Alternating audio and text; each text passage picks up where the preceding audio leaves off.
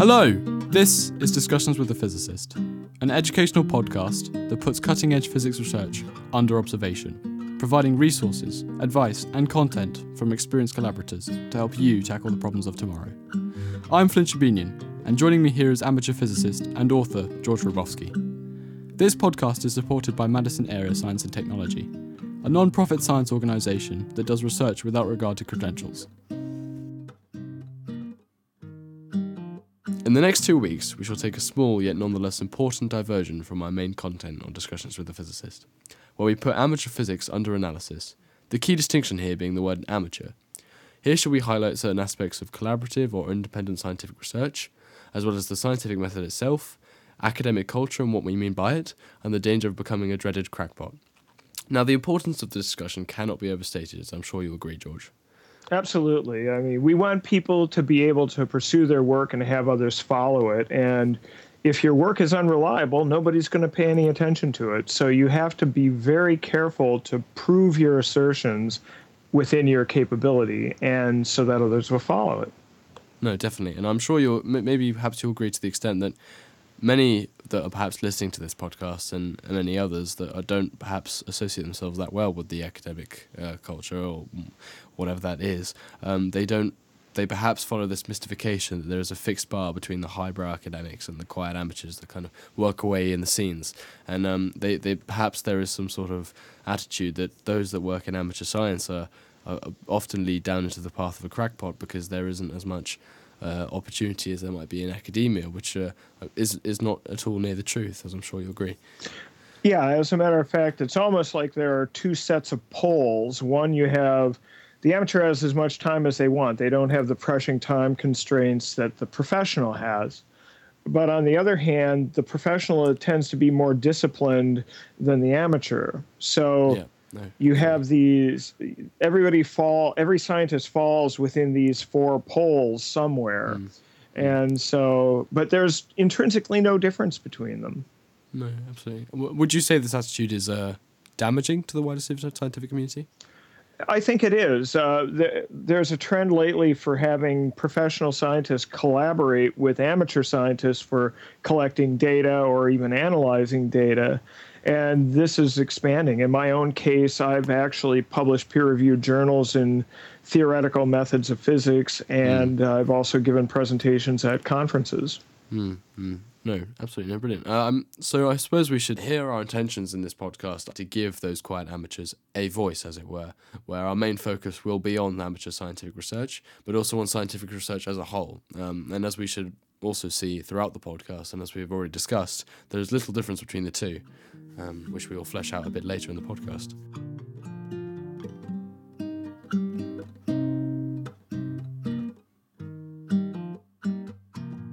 The first thing we're going to talk about, though, is debunking this image of our amateur as Mr. Crackpot, a character that we have created for the purposes of this narrative almost as a regression to amateur aims and progress, not only in amateur science, but also in the wider scientific community, whom the listener will soon discover is their worst enemy in this narrative.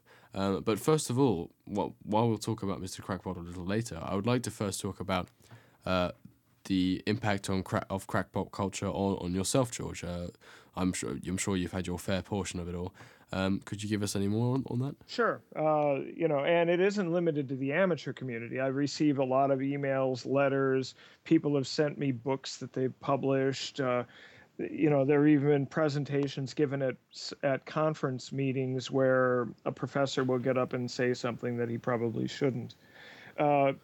It's not limited to amateurs, but it is something that's a colossal waste of time. When somebody sends me a 200-page book and it's all crap, I don't want to have to deal with it. Well, I suppose having a fundamental mathematical framework, it kind of goes without saying. Without that, you can't really progress forward. But besides a broader mathematical prowess, is also having a method of approach to understanding material and doing scientific research, and not only scientific research, but good scientific research. And I think to a certain extent that the amount of resources out there are quite limited.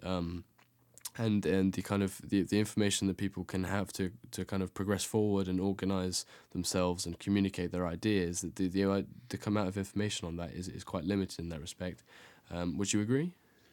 Well, certainly most of the resources that are out there are geared towards the professional and the academic student. So there aren't as many resources for people who are interested in doing it on their own. I did write a book on how to study on your own. It's available through Lulu, a self-publishing place.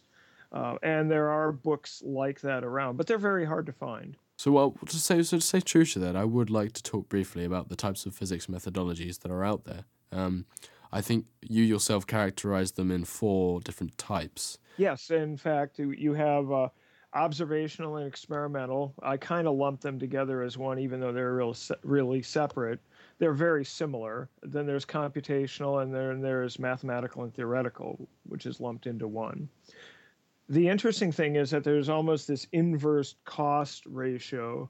Uh, the experimental and observational work is the easiest to get into right away. You don't need to have a huge background in the science or mathematics, just enough to get by with the data analysis. But it's more expensive. And then on the other extreme, you have the mathematical and theoretical, where all you really need is a library card and pencil and paper. But it tends to take a much longer period of time to get the expertise necessary to contribute. And then there's a sort of middle road, which is computational work. It's sort of a hybrid between theoretical and experimental work, where you're actually trying to create artificial data effectively. You're trying to model what would the data be like if this idea were true. And that's kind of a middle road. It takes a couple of years to get the background that you need to be able to program the computer right. Absolutely. And all these areas are, of course, accessible to the dedicated amateur. But we should, of course, I think in this podcast, focus more on the theoretical aspects required, and where all that is needed really is a pen and paper. The prerequisite being, of course, is a solid fundamental framework of understanding. For now, we shall talk a bit more about the kind of requirement of hard work. Hard work is a necessary thing. Would you agree? I would agree. There's no substitute for hard work. It takes the same amount of work to develop the technical background, whether you're in school or on your own. It's just that the amateur has as much time as they want to spend on it. They don't have the pressure of classroom deadlines or professional deadlines. So the key distinction between an amateur scientist and a professional scientist is that the amateur scientist does not have a constriction of time. And they can select their own kind of options of research. Well, there's also tends to be a lack of discipline. Most amateurs I've met aren't really disciplined, but they can become so. You can learn to become disciplined. I'm going to study at this time each day. I'm going to spend this much time each day on this, and you can develop those habits. So before we move on, it's important to realise that all of physics is attainable to you if you put in the work and effort required. Yeah, in the words of Sylvanus Thompson, what one fool can do, another can do. For example, in his book, Teaching Introductory Physics, Arnold Ahrens has a really interesting test that I give to people occasionally, much to their chagrin. So let's say you have the formula P equals 6S, where P is the number of professors and S is the number of students. How would you interpret that? I'd say for every one professor, then that means there's 6 students. And that is absolutely wrong. It's completely backwards. If you plug in the number of students, if you have 1 student, then the number of professors would be 6, right? Oh. So that's an example of jumping to a conclusion. You think you understand something, you're familiar with the idea, but you actually aren't coping with the reality of the situation. I see. And who else have you used this test on? I've caught people who are actually PhDs with this. Really? Well, there we go then.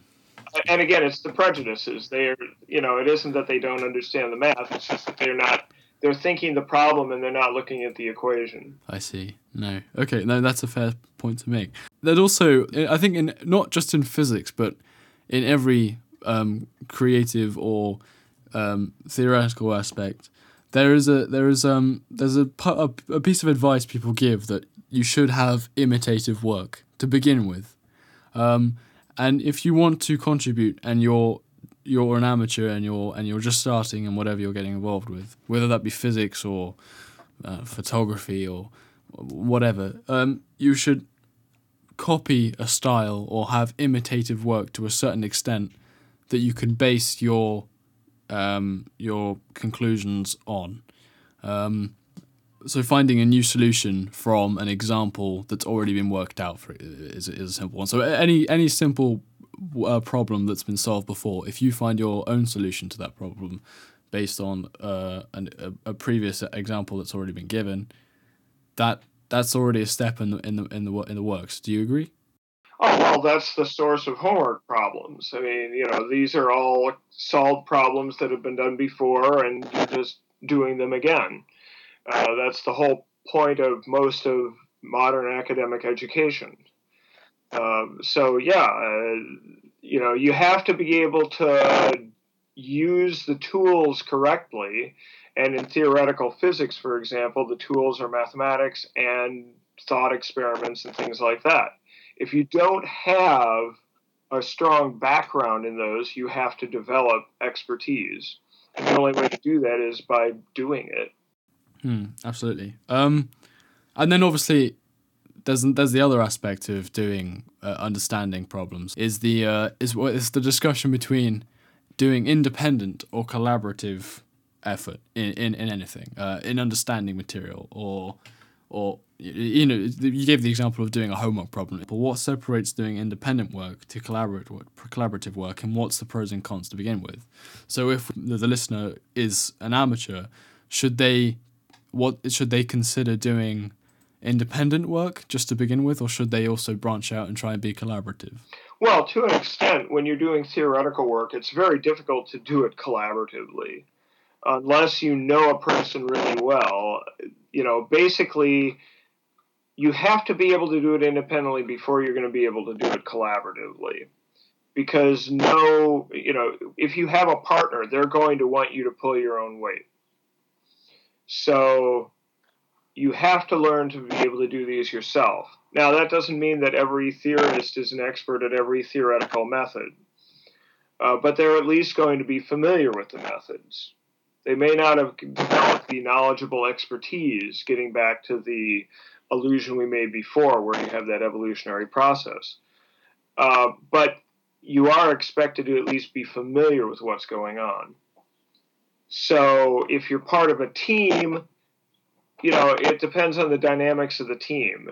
And there are as many dynamics as there are teams. I suppose there's one minute digression we can take from that, and we can stomp out another mysticism, is that there is no such thing as lone genius, and I fully support this idea in whatever field, not just physics. Again, that to a certain extent, there is always some form of collaboration involved, whether you're basing your work, imitative work, off other people, standing on the shoulders of giants, as the common phrase is used.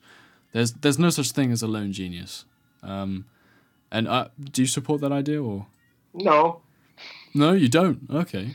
I mean, when Albert Einstein developed the special theory of relativity, he cited no papers, he cited no work.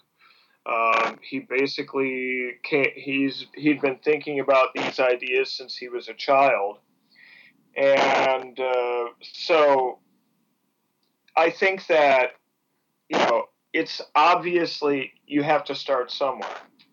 So you're going to be exposed to ideas, but what you do with them is uniquely yours.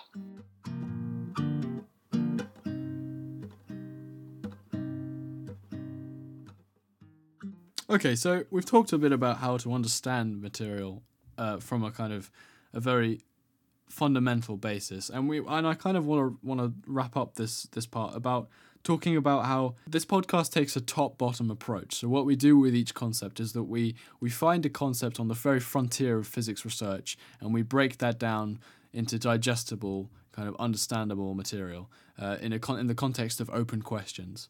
But fundamentally, academic physics and physics in general is done very much from a bottom to top approach, where you start from the small problems of solving and understanding the concepts around them, and then you work your way upwards to the bigger, more abstract world of physics. And I think that's personally the best way to go, really. If you have an infinite amount of time, it's the best way. But the top-down approach actually works really well in my experience. I mean, because you have a focus on a particular problem that interests you.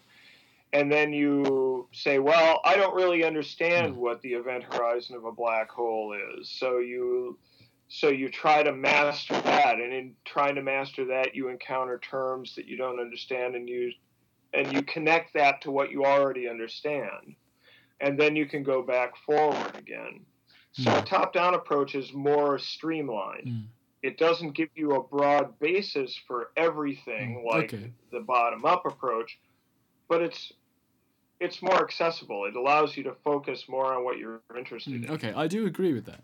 But wouldn't you say that the top-down approach is more for someone that's approaching the field who's new? Aren't they more susceptible to being a crackpot if they take the top-down approach, because they're exposed to material from the top end of physics, and they want to get to that before they know the fundamentals? Isn't that more dangerous? It certainly can be. Again, you have to follow the rules of physics. You have to follow the scientific rules. So, you can't shirk that. You can't get lazy. If you get lazy, you'll become a crackpot. But if you stick to it, you can avoid that.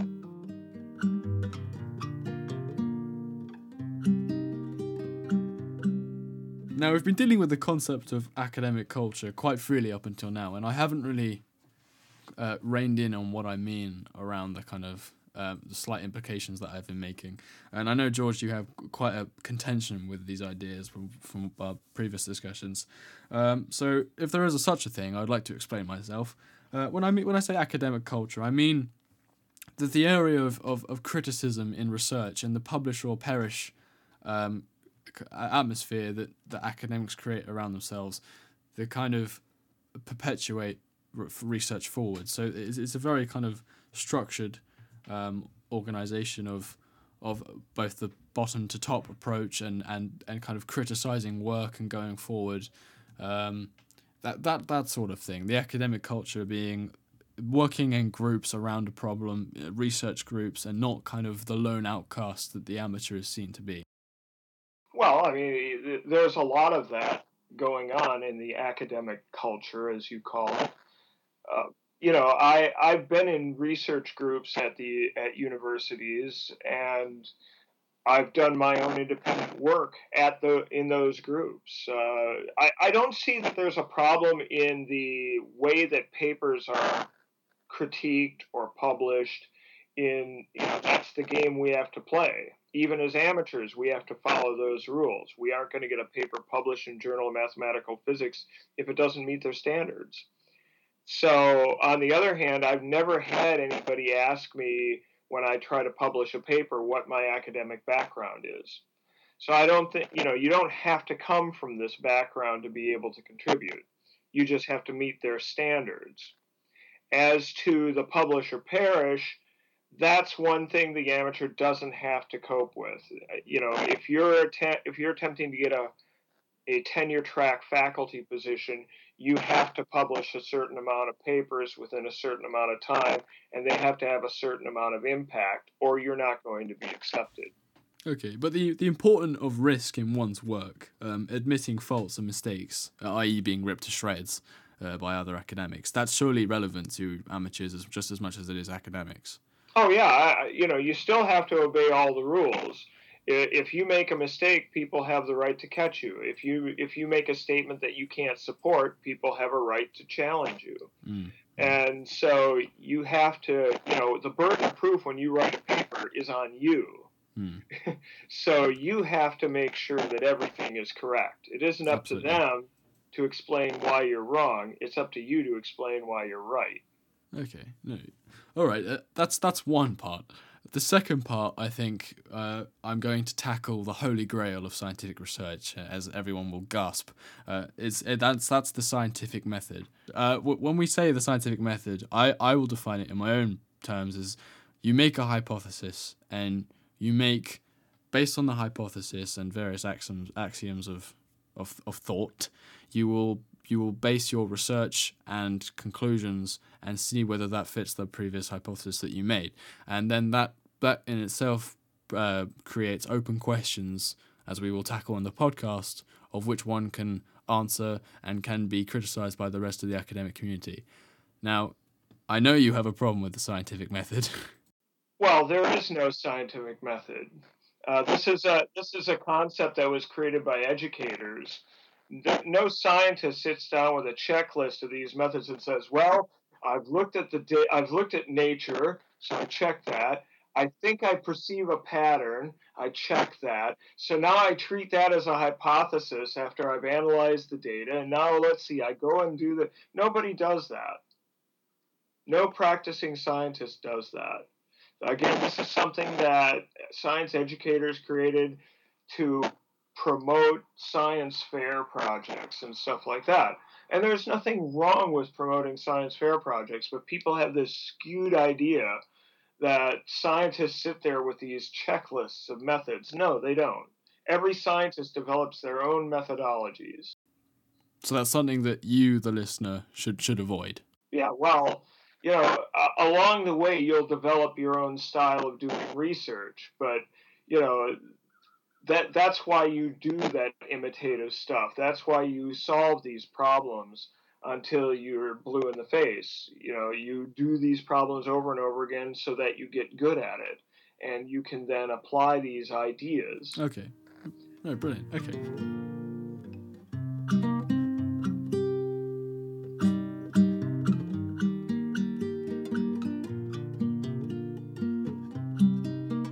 Now, okay, let's take a step back a bit and consider the defined difference between academic and amateur research, which is the main point of this podcast. Before we move forward, so George, if you could take over on this point. Sure. At its most fundamental level, research is research, just like physics is physics. Amateur physics is the same as any other physics. So the idea is to answer a question that nature has posed. You look at something and you go, "I wonder how that works," and you try to figure it out. Along the way, you use other people's explanations and you look at them and say, "Does this make sense to me? Do I understand exactly what how this explanation is built and what its ramifications are?" And if that's good, then basically take that ball and run with it. What Richard Feynman said is, if you find a kind of calculation that you like, do it over and over again. Become an expert at it. And that's the same thing you want to do here. So, on choosing and making an assertive choice on the questions you want to talk about or tackle, which we have or the methods that you want to which use. We've rambled on about. How important is taking into consideration other people's work and papers? Well, if you use what somebody has done, you have to attribute it. So it's very important in that regard. If you're just starting out, you're going to have to learn how to use the methods of mathematics and the methods of thought experiments and things like that. Arguments from symmetry and dimensionality and things like that. And you need to attribute those. You need to say, well, I got this expertise by looking at these books and doing these problems. So it's very important, if you use somebody's work, credit them. Okay. Is there any rules or any golden rules or unwritten rules to writing a research paper, in your opinion? Well, follow the format of a research paper. You start with an abstract, which briefly describes your work so somebody can decide whether or not they want to use it. You have an introduction where you talk about what makes this problem interesting and the history of it. Then the body of the paper, where you go through the work that you've done. the bibliography or reference section where you list what you used as a resource, and then appendices where you talk about things aren't that are important, but they're not central to the idea. So if you have a proof of a theorem or something like that, that would go in the appendix. That's the general format of a paper. Write in the active voice. Don't write in the passive voice. You don't want to put your reader to sleep. And tell a story. How did this evolve? Yeah. Okay. So, to what extent in academia is it? Do they have more of an accessibility to these papers or appropriate background knowledge than amateurs? Well, usually if you have an academic institution, they have a massive library where all the journals are located. And so if you're affiliated with that, you then have access to all those materials. Doing it on your own, it's a lot more problematic. Now, in physics, there's a paper server called Archive, which allows you to get access to preprints before they're published and to get materials that don't hit the journals. And that's very important to be able to use. And there's a lot of material that's freely available on the internet. Of course, you have to be very careful. There's no editing process for material on the internet, and there's no quality control. So you have to be very careful. Okay. All right. And in terms of actually doing amateur research from the starting basis, what would you say is the most important thing to take into consideration based on what we talked about so far? I would say that there are probably three things that you need to have. You have to have determination, you have to have courage, and you have to have a level of arrogance. Of course, every theoretical physicist has a level of arrogance. I can do this and nobody else can. Or you wouldn't be working on the frontier problems where nobody has a clue as to what's going on. Okay. No, that's a fair point. And also, talking about specialisms, the area of specialist physics that you can become involved with, in specialisms, there's a certain area that people work towards. There's certain problems that people aim for. How important is it in following a specialism or tackling just open problems? I.e., how important is it to be original or non-original? Because in my opinion, I think aiming for originality, especially when you're starting off, and provided you have the required knowledge to do so, I think that's a risky game and can obviously lead to being a crackpot. Well, if you have the background, you can be original. If you don't have the background and you're trying to be original, then you're probably going to become a crackpot. But every research paper should have a level of originality in it. If it's just like, oh look, it's a simple harmonic oscillator again, nobody's going to read it. Nobody's going to want to look at it. You have to have some new way of doing it or some new revelation about it. So in that regard, all research is original. Should they specialize? Should the listener specialize? Do you yourself would you specialize, or should you keep your horizons broader in terms of what you choose to research? Well, specialization comes about for two reasons. One, we like to organize information into bins. It's easier to study a bin than it is to study everything. This gets back to that top-down approach. But nature doesn't understand bins. Nature doesn't do it that way.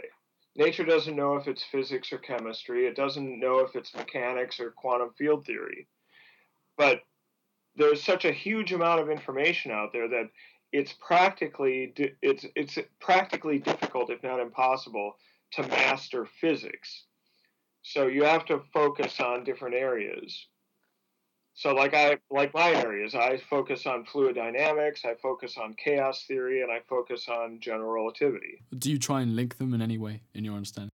Sometimes, if it makes sense. Like if I'm studying accretion disk flows around a black hole, that's a merger of fluid dynamics and general relativity. But it's bolder to try and recognize that you can't understand certain things and try and not be mechanical in your understanding, because that's not how we work, or that's not how we understand or think, as nature does not work. So it's a bolder move to be adventurous. Well, I think it's impossible not to be adventurous and to make any headway. Again, this goes back to the courage and that level of arrogance. You have to be willing to move beyond what we know. I mean, there's a great quote, and I can never remember who said it originally. It's "Traveler, there are no paths here. Paths are made by walking."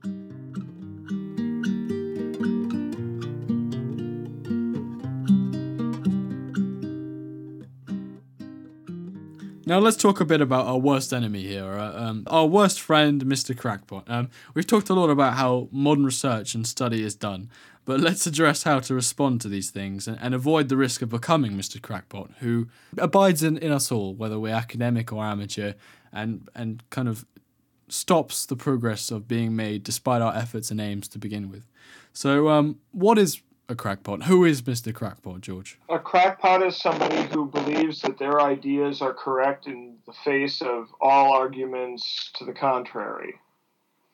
Although it's understandable how somebody can become a crackpot. I mean, we're always looking for originality in research, and oftentimes people will look at a problem and look at the solutions that are being accepted and think, God, that's way too complicated. The mathematics is unbelievable. I can't grasp this. There's got to be a simpler way to do it. And so they come up with this weird development of an idea to explain something that often has no relationship to reality.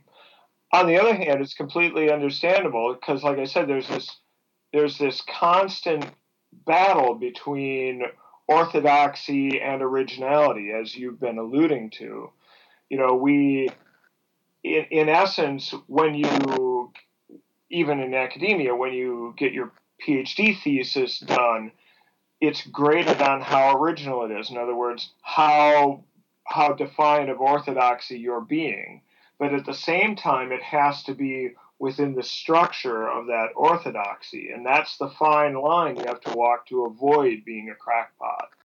And certainly it's come, as we've talked about, it's come from all manners of things. It's very easy to slip into if you don't accept criticism and respond how you should do to your audience or the academics that are criticizing your work, and it's if you don't accept the kind of the rules of the game and how your mistakes made, then it's easy to fall into that circle, whether you're an academic or an amateur. And as you've said before, when you're an academic, there's a lot of academics out there that are crackpots, and which kind of defaces the stereotype, as you've said.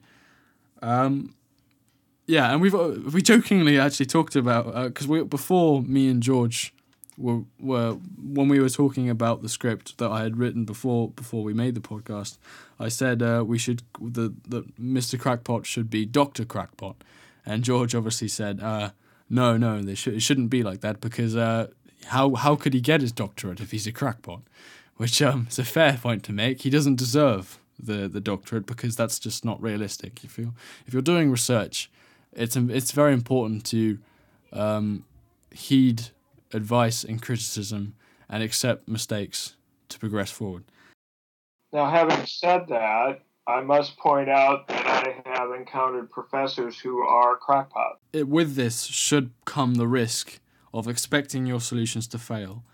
Don't expect them to you to succeed first time, because that's just not a realistic perspective. It takes time and effort, as you've also alluded to beforehand. The three things that you should carry, one of them being determination. Absolutely. When you start out, expect a lot of your solutions to be wrong. It's just unreasonable to expect that you're just going to start out and be an expert. It just doesn't happen that way. And obviously, when you're doing imitative work, the solutions that you will get, if they're the same as the other one, then that means that the method works, and you should go along with that basis. But so here's the kind of hitch though. should we assume when you're doing research from an amateur's point of view, when you're starting out, to begin with, should you assume that all research done up till now where you are is spot on? No. No. And why is that? You should always be skeptical. Never accept delivered wisdom.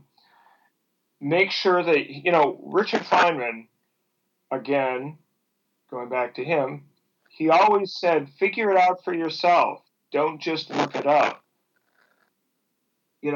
Develop an independent understanding. Work through the problems, work through the material, and know why it's real. Know why this is correct. Don't just say, oh, well, this is correct because somebody wrote it.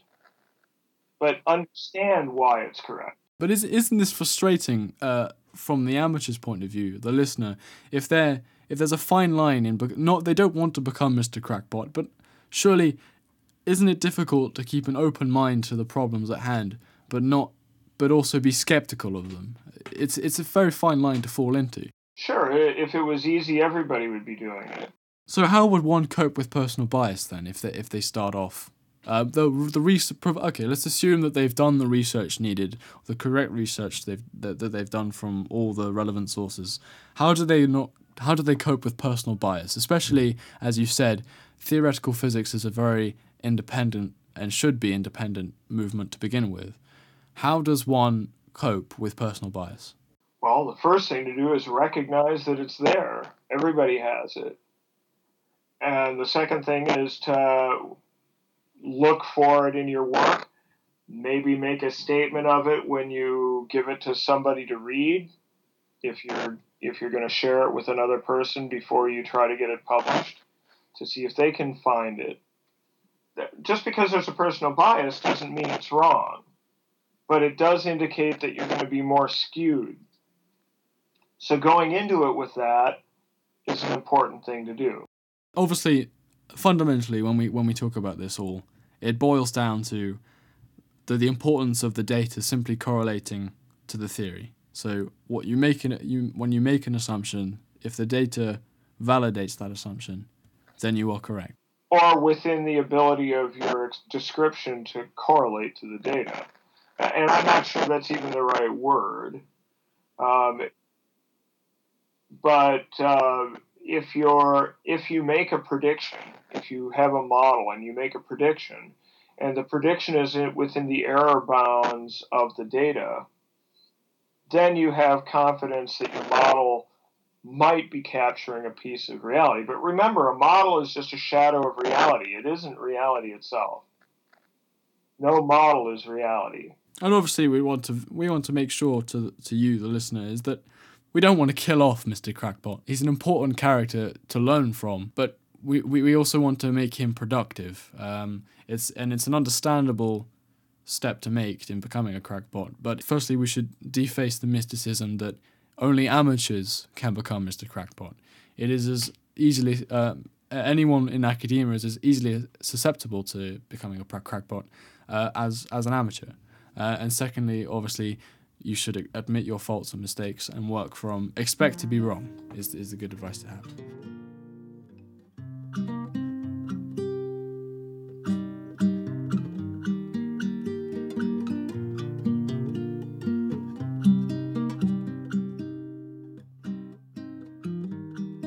Everything from which we've discussed in physics must be taken with a pinch of salt, to develop your understanding with the constraint that it follows with what we've believed to be reality. Sure, everything begins and ends with nature. But we hope at least some of the information provided is useful for the listener and gives the tools necessary to achieve noteworthy contribution in physics. Make sure to just check the website for a full compendium of articles and links on what we've discussed. That's discussionswiththephysicistblog.wordpress.com, and more, including small texts on how to keep a scientific journal and the role of theory in amateur science, written by George Rubowski. Next week, we shall continue on our Part 2 episode of our series on amateur physics research, where we talk about the more underlying concepts required by the amateur physicist, such as classical and quantum mechanics, as well as the fleshing out of more detailed methodologies of research, including an exclusive interview with George on his book, The Theoretical Minimum. A huge thank you to our producer, Ruby Janssen, for providing all the equipment and space necessary to get this thing off the ground. If you have any ideas or feedback to contribute to this discussion, please find us on Facebook at DWAP or check out our website. Thank you.